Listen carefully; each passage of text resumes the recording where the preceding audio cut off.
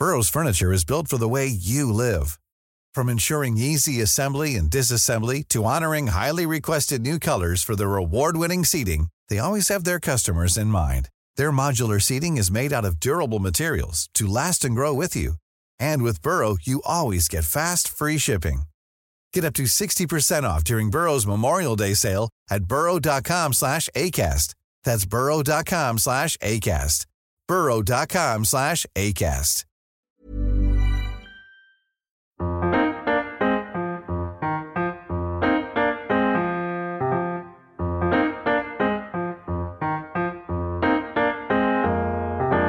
Hello and welcome back to another edition of the Holtzcast. Cole Pedham here as always, and we're back for yet another opposition match preview because Villa make their way up to Newcastle to play, of course, Newcastle United. Pretty obvious with that terminology right there. Of course, it's a Friday kickoff, and with Friday kickoffs, of course, some fans are a fan of it and some just aren't, but nonetheless, it's another event, another time to watch Villa during these annoying pandemic times. But nonetheless, of course, to have an opposition preview, we need an opposition fan, and that is Will from Talk of the Tune at TOTT Podcast on Twitter. I got that right, Will. But how you doing? Yeah, I'm good, thanks. Well, personally, I'm okay. If we're going to be talking about football, then there's just this this black cloud hanging over my head at the minute. Can't say I'm going to be too lively or too excitable in this one, but yeah, very good. Are you all right? Yeah, I'm doing well. I mean, I think we're all doing as well as we can. But nonetheless, it's good to have at least some football talk to get us through all these questionable times. But yeah, like I was saying to you before we even kind of started recording, Villa were in a much worse situation than you were at this point last season compared to this season. So I do feel your sympathy. We both have had Steve Bruce as a manager, so I can feel your pain there as well.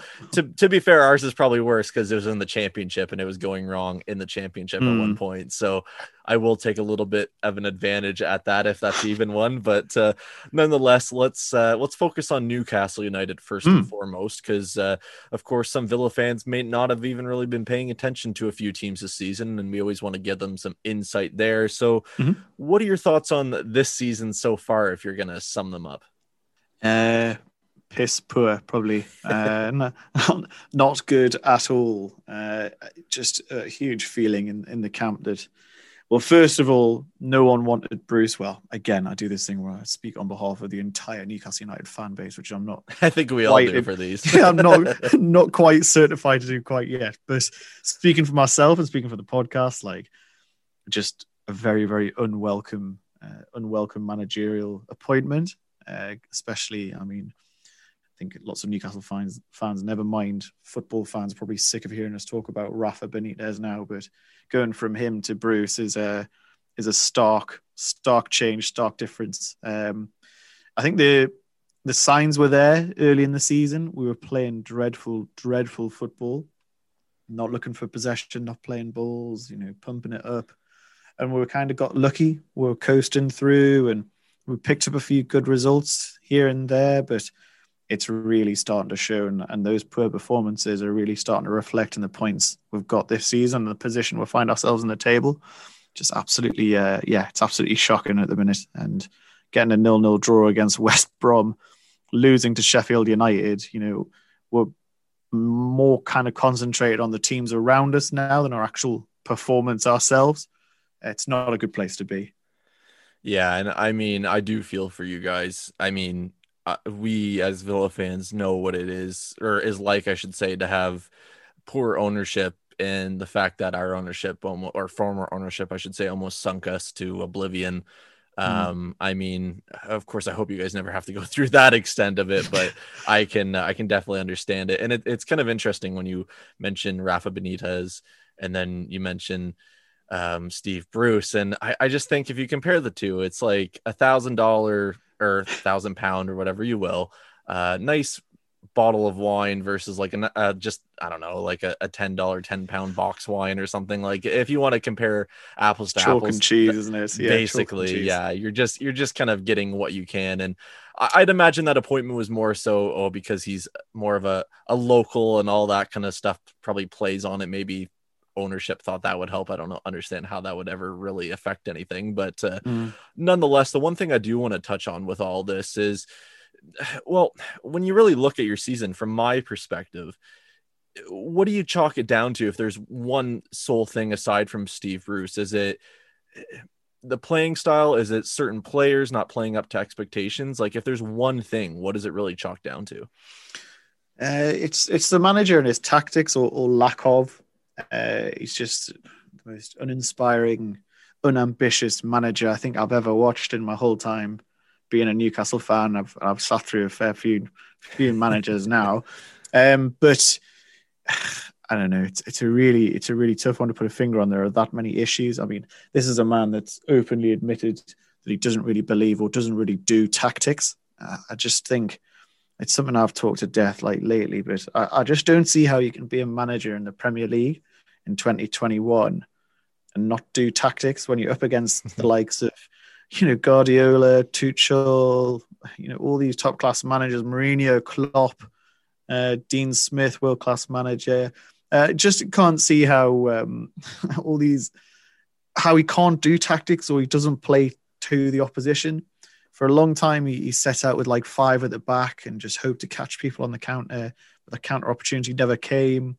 We've got so many good players in our ranks and they've been playing really well lately, but are just shackled by his lack of ambition. I mean, we've got to side with, again, people are probably sick of us talking about them, but what else have we got to talk about? We've got like Callum Wilson, Alain Saint-Maximin, Miguel Almiron. We've got talented players in that team, all 3 of which are out, by the way, at the minute. I think we're missing something like 6 of our starting 11. So we've been unfortunate with injuries, but does that come down to the coaching and the manager not kind of saving players? Does that come down to the medical staff? No resting, too much resting? Don't really know. It's just been a concoction, really, this season. Nothing's gone right, but it all stems from the manager and poor decisions and a media circus around him as well. Yeah, it's an interesting one especially when you touched on the tactics there, Will, because I can't remember if it was Gabby Agbonlahor or Jack Grealish. It was somebody within relatively present Villa time, and I think they even confirmed the same, that training was like, here, throw a ball in the middle, let's go.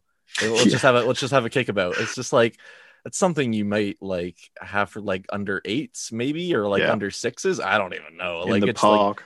Like, exactly. Like it's just very, very strange. And when I guess on the outside looking in, a lot of people kind of look at it with very little knowledge and say, well, he's not backed. I think he's been one of the managers that's been backed the most out of recent time. If I think financially, definitely.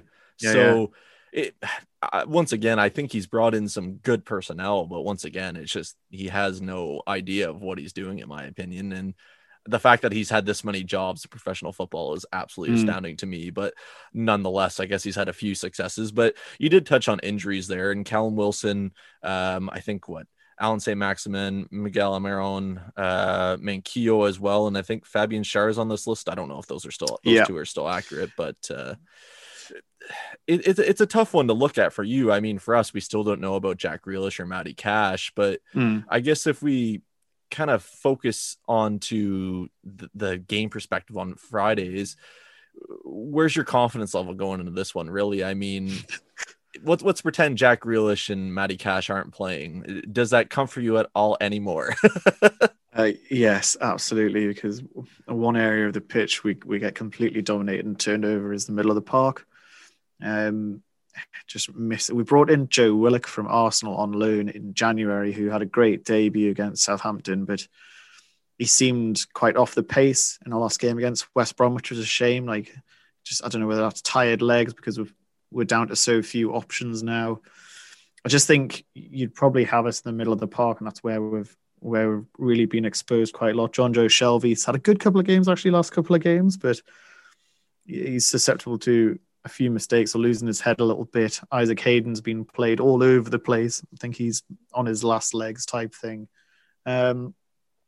Confidence is not high at all. I think don't want to get hung up on it, but I mean, the 7-2s against Liverpool, and you're getting draws against Chelsea, and you're beating Arsenal, all in the fairly recently. I think you beat Arsenal twice this season already. Yeah, it's been very nice. I can imagine. I can't remember what that feels like, but I can maybe take some solace in the fact that you only seem to be able to beat big teams. Maybe, I don't know. Somewhat, yeah. Well, you can win games, but no, confidence is very, very low. I mean, we're on the back of two draws. We drew 0-0 against West Brom and just seemed to be happy with the draw and playing for the draw. And then a 1-1 draw against Wolves, which admittedly we probably should have taken all 3 points from, I'd say. So yeah, I'm not confident. You got the upper hand on us in the return fixture. I think it was 2-0, and you played us completely off the pitch. So I mean, as miserable it sounds, I could probably see it going the same way. Yeah, interestingly enough, though, I don't even think I think St. Maximin was just coming out of injury for that one too. So. Mm-hmm. He's barely really came into effect. I think you had Almiron on that day too, but once again, nothing really much was created. And I think our opening goal came from I don't know if it was a Fabian Schär blunder or something. I think it was actually. Yeah, now you say Ollie Watkins scored, didn't he? Yeah. So shit show. It's a tough one for us because I don't think we've scored since. Oh God, I think it's been like over 200 minutes or something like that. I can't even remember here. I'll take a quick little look as I talk, but yeah, we've definitely been, I wouldn't say we've been struggling because I mean, Christ, we hit the woodwork twice in the same spot against Wolves. And then before that, I mean, there's some success there. We're kind of learning how to win tight games, which I feel like we haven't done since eons ago, but nonetheless, I find this game is going to be one in the middle of the pitch. And I mean, that's kind of stereotypical, I guess you could say, with a lot of things, but for us it really has been. We've been really rotating our midfield, trying to find what's going to work and what's not. Ross Barkley seems like a shell of what he was earlier on in the season, since his small injury, so not really sure what's going on there. But nonetheless, kind of getting back maybe more into the game, maybe we'll try to get a little more positive notion on your side, if that's possible. Is when you look at this game, is there one aspect of maybe this Villa side or even in your team itself where you look at and say, hey, you know what, we can expose that using maybe this or that? I mean, if you'd asked me like 2 or 3 matches ago when we had ASM and Miggy firing on all cylinders, like, it's just such a shame that injuries came when they did, because as you say, ASM was just kind of getting back into the full flow. He came back and was genuinely like a new player, game changer. Miggy was playing the best he's ever played for us, and now they're both gone, and we've got to replace them with Joe Linton and Ryan Fraser. Ryan Fraser's really not got up to speed really in his Newcastle career. He's still capable of things. I think he got an assist not that long ago. So he's still capable of that kind of wicked cross. But I mean, it all depends on whether we play someone like Andy Carroll or whether we start with a Dwight Gale or we go with Joe Linton again. I'd quite like to see us go for Andy Carroll. You could probably just bully Mings and Conser. I think your 2 centre-halves are, maybe bully them a little bit, really put himself about, get them riled up, maybe get them into a bit of trouble. And then he's the perfect target man for like a Ryan Fraser, like a wicked cross into the box, or a John Joe Shelby deep free kick.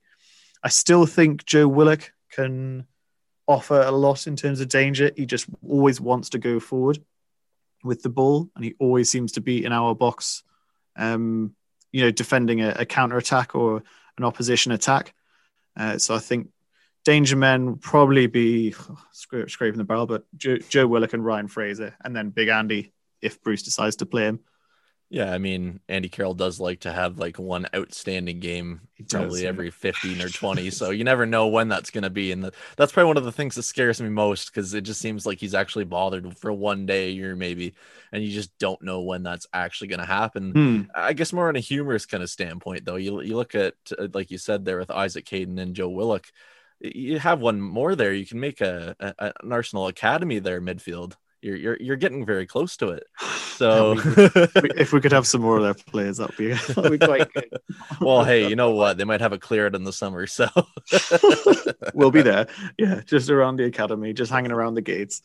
That's okay. We're gonna have probably another Chelsea loanee next summer again. It seems like that's the in thing to do. We've upgraded from Danny Drinkwater to Ross Barkley, so I'm hoping maybe Pulisic is next or something. We'll just keep going up the ladder, hopefully. Yeah, that wouldn't be a bad one. That wouldn't be bad at all. But before we get things wrapped up, actually, I kind of want to backtrack a little bit because I forgot to ask this, but what's really your expectations for the rest of the season for Newcastle United? Do you think realistically you'll stay up, or where do you think you'll find yourselves?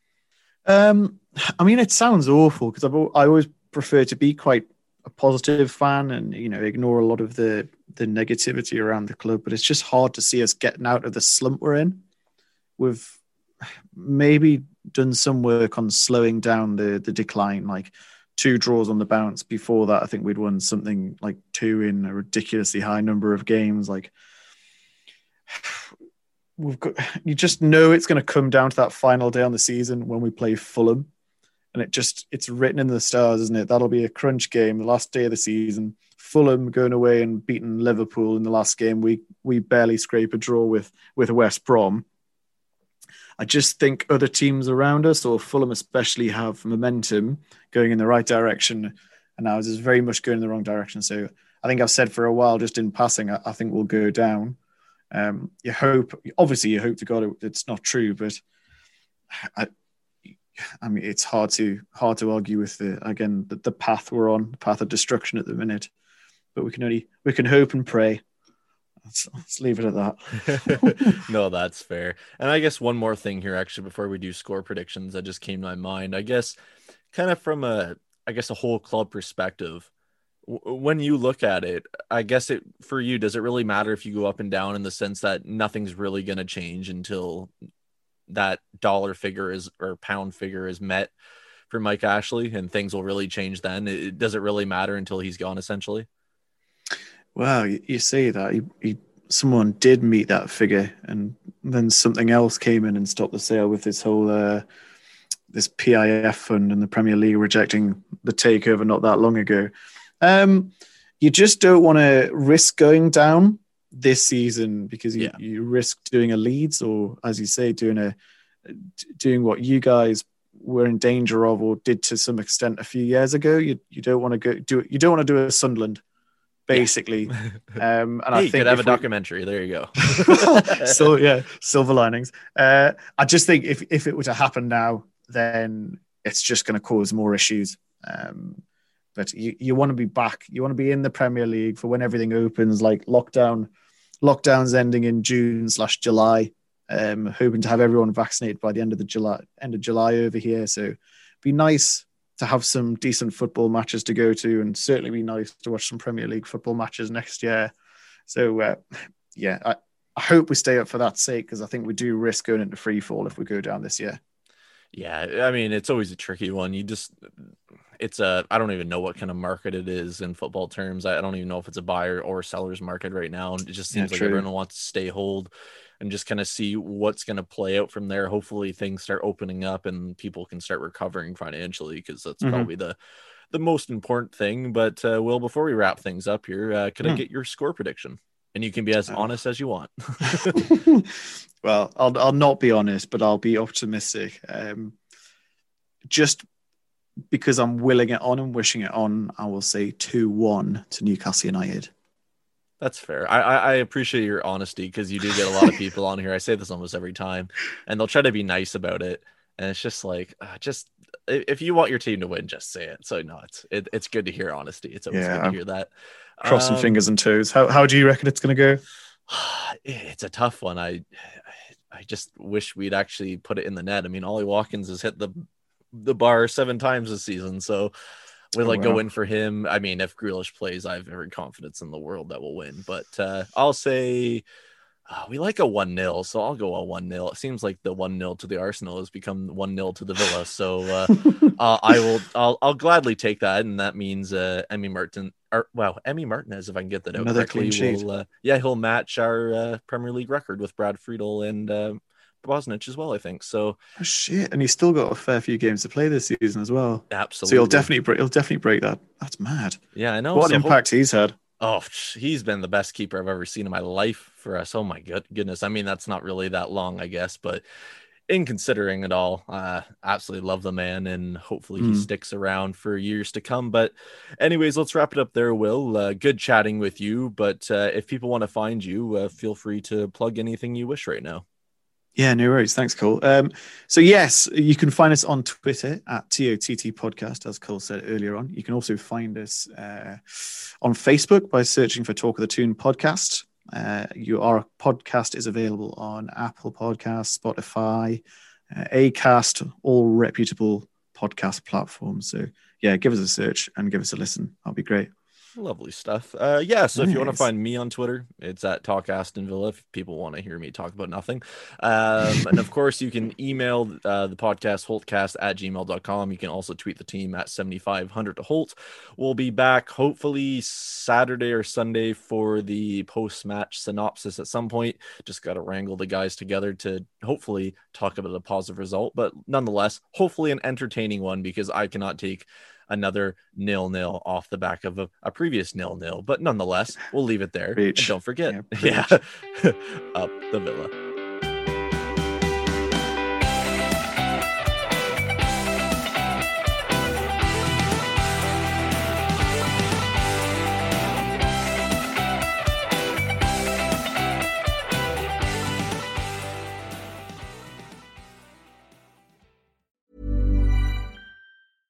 This Mother's Day, treat mom to healthy, glowing skin with Osea's limited edition skincare sets. Osea has been making clean, seaweed-infused products for nearly 30 years. Their advanced eye care duo brightens and firms skin around your eyes, while the Golden Glow Body Trio nourishes and smooths skin all over. Go to OSEAMalibu.com and use code MOM for 10% off your first order site-wide.